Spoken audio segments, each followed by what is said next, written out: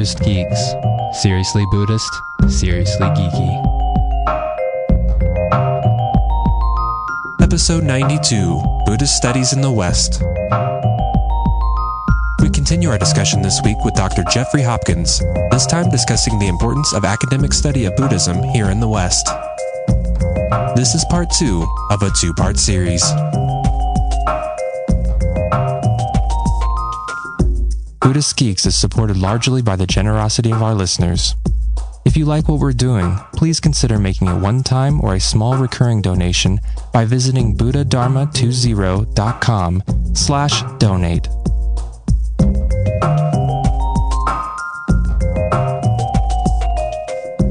Hello, Buddhist Geeks listeners. We're back with another episode, and today we have a very special guest at the studio, actually in the flesh, which is a nice treat for us because usually people are virtual. We have Dr. Jeffrey Hopkins here today, and we are live streaming this right now. And some of you might have seen Jeffrey's talk at Shambhala Center, which was just a few minutes ago. So we're actually kind of busy today, and Jeffrey's been so kind to join us right after a very wonderful and funny talk. Jeffrey is Emeritus Professor of Tibetan Studies at University of Virginia, a very prominent PhD program in Tibetan Buddhist Studies. If you see a lot of books at the bookstores from PhD folks in Tibetan Buddhism studies, there's a good chance they went to UVA or they're at UVA. So he was there from 1973 to 2005 for quite a long time there. And if you've read any of Jeffrey's books or you're familiar with him, he's written a lot of books, probably one of the most prolific authors I've seen in the field. So he has over 40 books, you said, right? 41st is coming out in February. Excellent. And your newest book is Tsongkhapa's Final Exposition of Wisdom. Yes. And would you say a little bit about what the focus of that book is or that teachings? It presents the topic of the realization of emptiness from two of Tsongkhapa's from his last two works on the view of emptiness. Emptiness refers to the absence of a misimagined status of things. We see things as existing far more concretely than they actually are. Mm. And so the absence of that concreteness is called emptiness. Emptiness sounds as if it means nothingness, or that persons and things don't exist at all. Rather, it means they don't exist in the concrete way that we see them. Mm. And because we see them in an excessively reified or concrete way, we build unnecessary, counterproductive emotions based on that misperception. Mm. So it draws us into trouble. So realizing emptiness is seen as a way out of trouble. Mm. But it's not easy. Mm. So there are long books on the topic. Is this a long one, or is it a... It's 500 pages, something like that. We'd call it that long? It's somewhat, yeah. Maybe medium for you, huh? And, yes.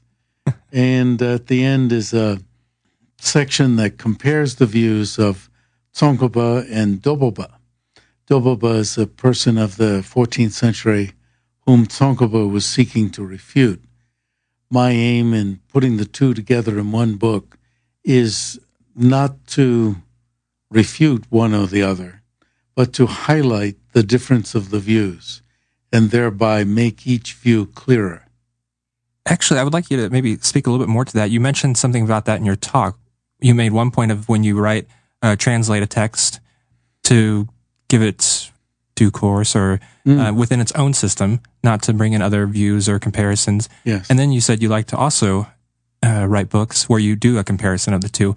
And what's the benefit of both of those approaches? I translated the very long Mountain Doctrine, which is Doboba's text on reality, and it became the foundational text, the main text of the Jonangpa school in Tibet. And in doing that translation, it would have been possible to relate it to other views by other schools. But I wanted that book to just present the Jonang view. Mm-hmm. And then, given that I had already done work on Tsongkhapa's view, now I could compare the two. This is particularly relevant because Tsongkhapa just came after Doboba. Dobaba was very popular, and Tsongkhapa chose to refute him, but not by name. But having done Dobaba's mountain doctrine, now I could see in Tsongkhapa's later text that I was doing here how he was refuting Dobaba.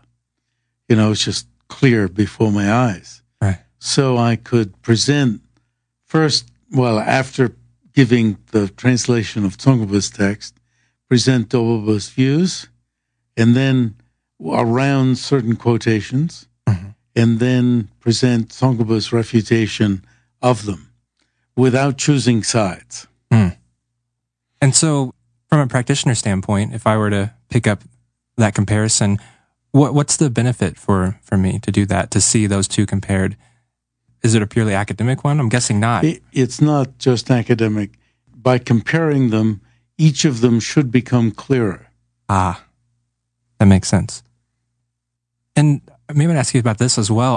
I don't know all your 40 books, but a lot of them tend to be what some people might call heavier texts. Yes. They come from an academic perspective. I do have Maps of the Profound. I bought it for our Mind in Its World course, and it's very heavy duty for the average person. Where does this fit in within Western Buddhism, these translations where the average person is not going to pick up Maps of the Profound necessarily, but should they, or should those texts be presented? Or if a person finds your book in the store, what do you expect them to do, or the relationship with that? I've found over the course of the last, I started practicing and studying Tibetan Buddhism in 1963, so that's 45 years. I've found over that period that some people have read the heavier books and have really liked them. Yeah. And they'll stop me on the street, and somebody has pointed out, that's Jeffrey Hopkins. And there's no star quality because, I'm not on the screen. And nowadays I'm not translating on a stage. So people haven't, there's a certain star quality you get when the lights are bright. Right. And they'll just come up and from their hearts say how much it's helped them. And I've been amazed lately at how many people have come up and said this. And this became the measure of success for me. You see, originally when I published, you get a contract, you think, wow, I got a contract. The book comes out, wow, the book came out. And then you get a tally, there's not much money. Right. But it's not the money, it's that you get how many books were sold. 100 people bought the book, 200, maybe 1,000. And it's like, wow, that's success. But it's not. It's a success if it helps the person in their mind, attitudes, in their relationships. And then that's very tenuous. How do you figure that out? And lately, so many people have come up and told me that some of the books have been helpful, that, I've thought, wow, that meets my measure of success. Oh, that's wonderful. Yeah, it is. That's very similar to what we do with the show. We just had met a person for the first time at the Translators Conference, and he said he went back to graduate school in large part because of our episodes we've done. And that was really touching. It's like success, Yes. It doesn't matter how many downloads we have or don't have. So that's really wonderful. With what you just said about your more intense books, when we spoke with Ponlop Rinpoche, we were talking about his efforts at Natarta Institute and a more organized and thorough study of Buddhism in the West. And he used a term called coffee table dharma, and he says he likes it a lot. But that's like one level where a person has a lighter book on Buddhism and the Dharma, and they study that. But he says people need to go further. And so maybe that relates somewhat to the work that you do. It's not necessarily the coffee table dharma. It's that taking the next step further. Yes, most of the work that I do is, I guess, a step further. I've done a few books for the Dalai Lama that are, it's a little hard to say coffee table, but are more popular. Yes. And so that they're in that first class, I guess. Right. But the ones I do for him are also full of technical detail, but aimed for accessibility. Right. I would agree with that. I mean, his books are very eloquent and simple, but yet has everything you need there. That his first book, The Art of Happiness, is what got me on the path, actually. Yeah. So that's a book that really opened up shall I call it market, a readership? Yeah. It's a better word. Right.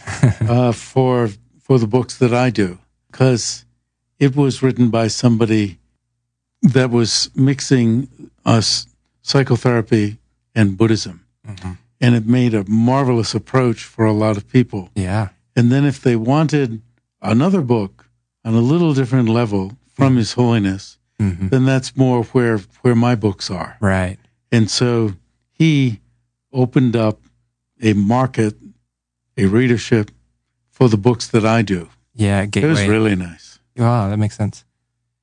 Could you say a little bit about what you see between Buddhism studied in Asia, traditional context, the intellectual or analytical study, and what you've seen in the West? Now, obviously, you already kind of alluded to the point that you may be in a different position than maybe some academics who study the Dharma in that way. But are there differences in the way we approach the study intellectually?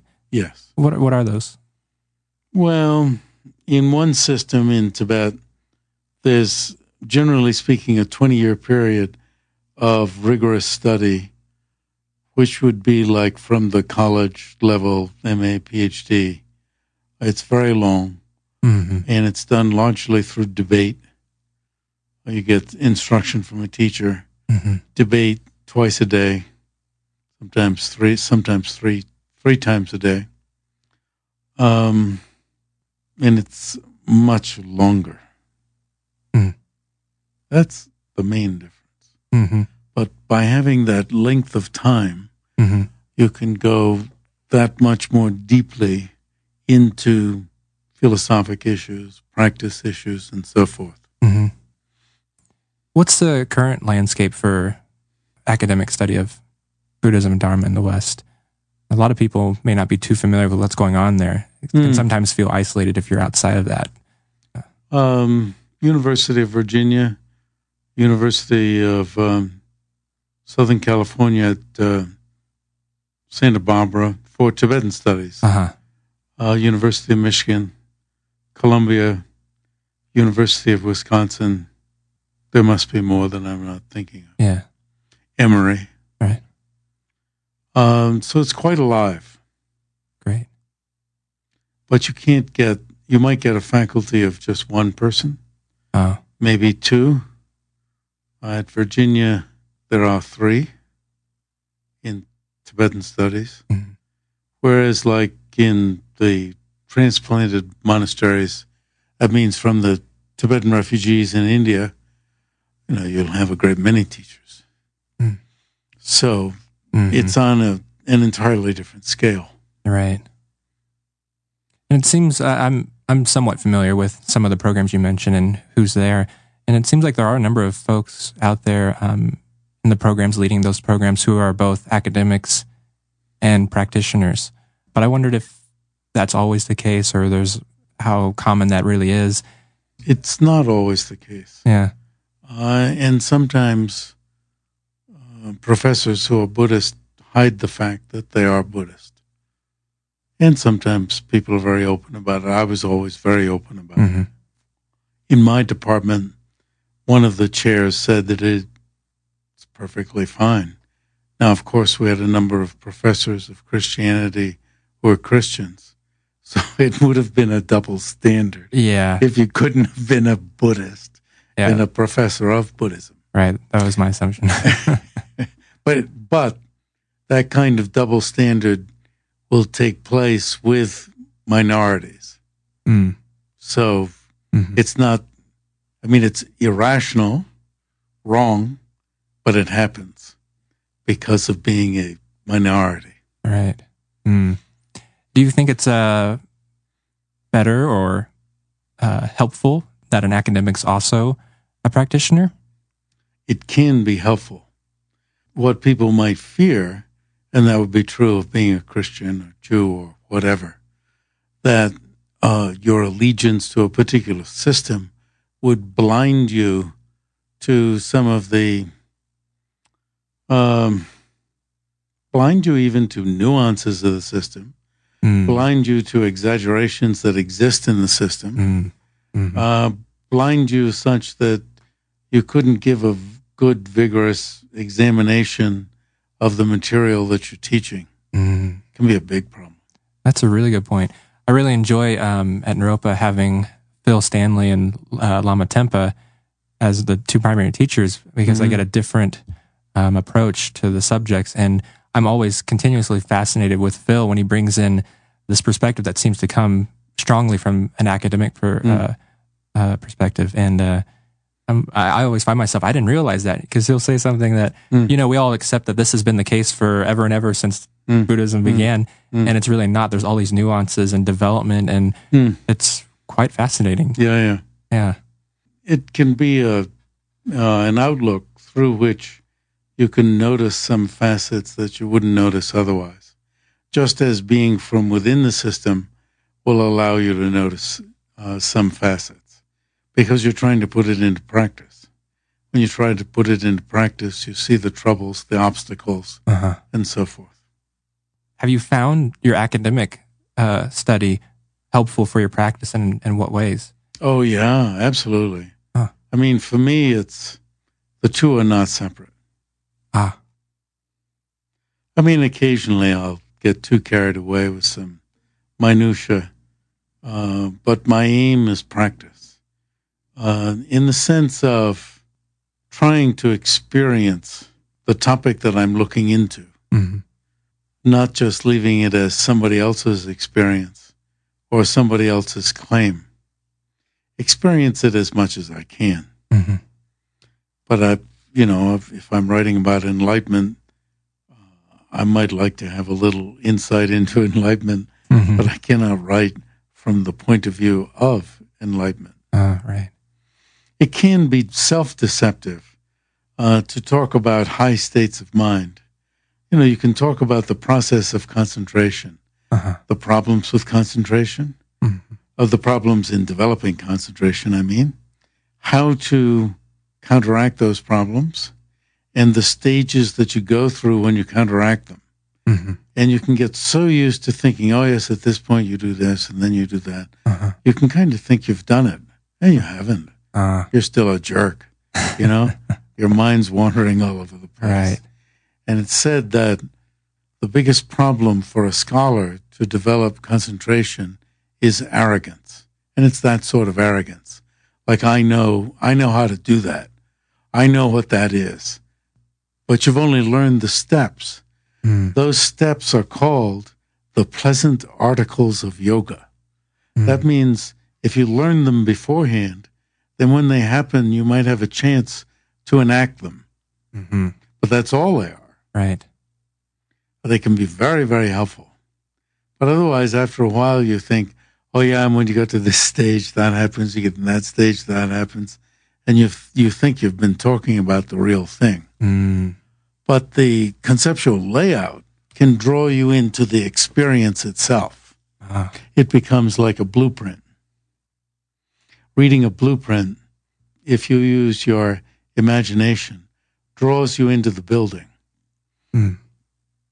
And something that Phil has mentioned before is he sees Western Buddhists as sometimes being reluctant or adverse to intellectual study of Buddhism, and they're just more interested in the meditation. And of course, you were just mentioning some possible pitfalls or traps in the intellectual study. I'm wondering what your opinion is on that. Do you find Westerners to be on one side or the other? And sometimes when the intellectual side gets going, you can't set it down. And even you'll understand something, but then you'll go on to the next topic rather than sticking with it, right, and letting it seep into your mind.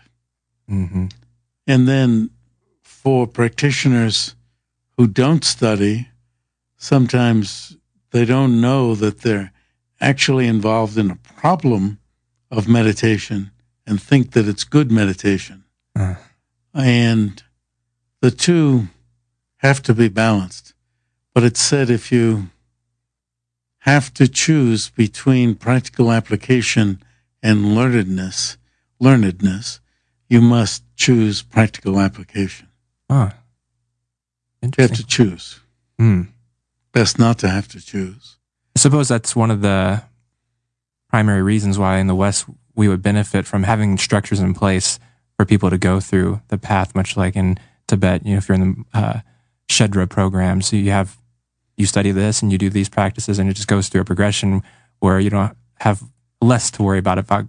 Do I need to choose something? What am I doing? Is it the right thing? And it seems to me that Westerners are often maybe in that point of ambiguity because they don't have a structured place to go. I don't know.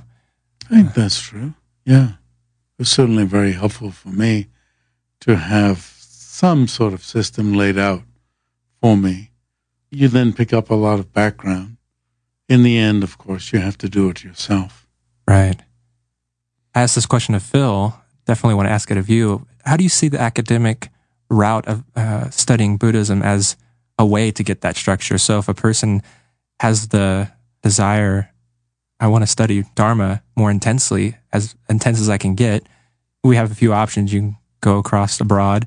But if they look around in the West, United States, for example, how many places do you have? The university stands out as an option. What do you think about that motivation to go to university, if that's your primary motivation, to a PhD program or a master's program? It can be very helpful. It was helpful for me to go to the University of Wisconsin for graduate studies. At that time, I considered Wisconsin's program to be the best. I had spent 5 years in a Tibetan and Mongolian monastery in New Jersey, in the flatlands of New Jersey. And that gave me a good background so that when I went to graduate school, it couldn't completely absorb my mind and change my priorities. My priorities were set, and the rigors of graduate school didn't shake me out of those priorities. But what can happen, it can easily happen that the rigors of a graduate program are so great that someone who has an intention to practice and has practiced will give it up at some point during the program. I consider that to be one of the failures of the program that I set up. That some people came to it practicing and left not practicing. Is that due mostly to the rigors of the program or from what they expected of the program? It's due to the rigors of the program. I guess so. There's so much work. Yeah. So it's overloaded with requirements. There's, of course, no requirement to meditate. So you're not helped in terms of the structure of the program that way. And the community is not such that it helps you to find the time to do some meditation. And when you think about it, to do 5 minutes of meditation every day, to find 5 minutes, just about everybody can do that. Yeah. Right. But I think there may be a frazzle factor in most or all academic programs. When you look at it from the point of view of maintaining Buddhist practice. Although I suppose I'm arrogant when I say I was able to maintain enough practice during graduate school. But I had 5 years before going to graduate school. Yeah, it's a momentum. Yeah. How likely do you think it is that university programs will include that first-person perspective, that the meditation, the actual practice? Well, a Buddhist university like Naropa or Maitripa Institute in Portland, they're structuring meditation, retreats, and so forth into the program. Is that not right? Am I not right? No, that's right. Yeah, Naropa. We have analytical meditation corresponding with pretty much every course almost. Yeah. Yeah. Are you familiar with Alan Wallace's work? Yeah. I wonder what you thought about his efforts to create the contemplative studies within universities. It's great. Yeah. And he's the person to do it because he knows how to interface with people in the academy. He knows the vocabulary of physics, of psychology, and several disciplines that I don't. And he has a very nice presence that puts people at ease. Mm-hmm. And this is a very ripe time for that to happen. He's definitely the person to do it. Wonderful. Yeah, we've been able to speak to him a couple of times, and absolutely wonderful what he's doing, the Shamatha Project in particular.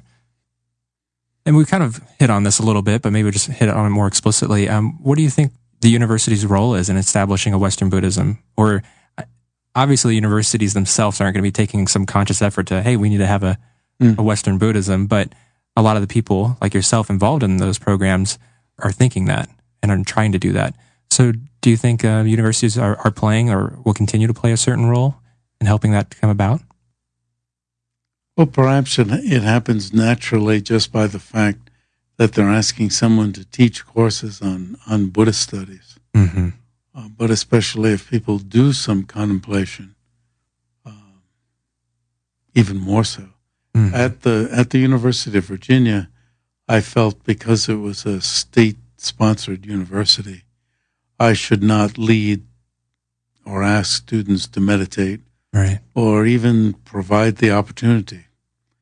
But someone asked the president of the university about this. Said, I know the president, and this person knew the president. So Jeffrey says he shouldn't be doing meditation in class. The president said Jeffrey can do whatever he wants.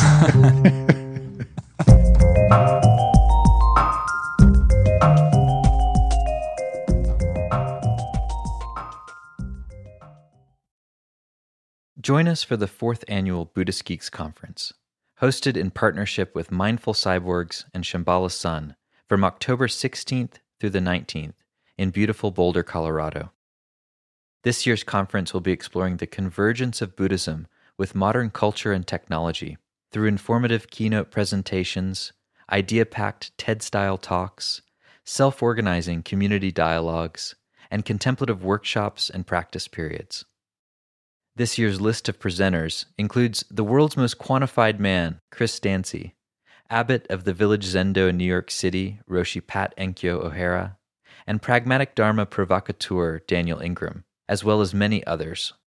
For more information and to register, visit buddhistgeeks.com/conference.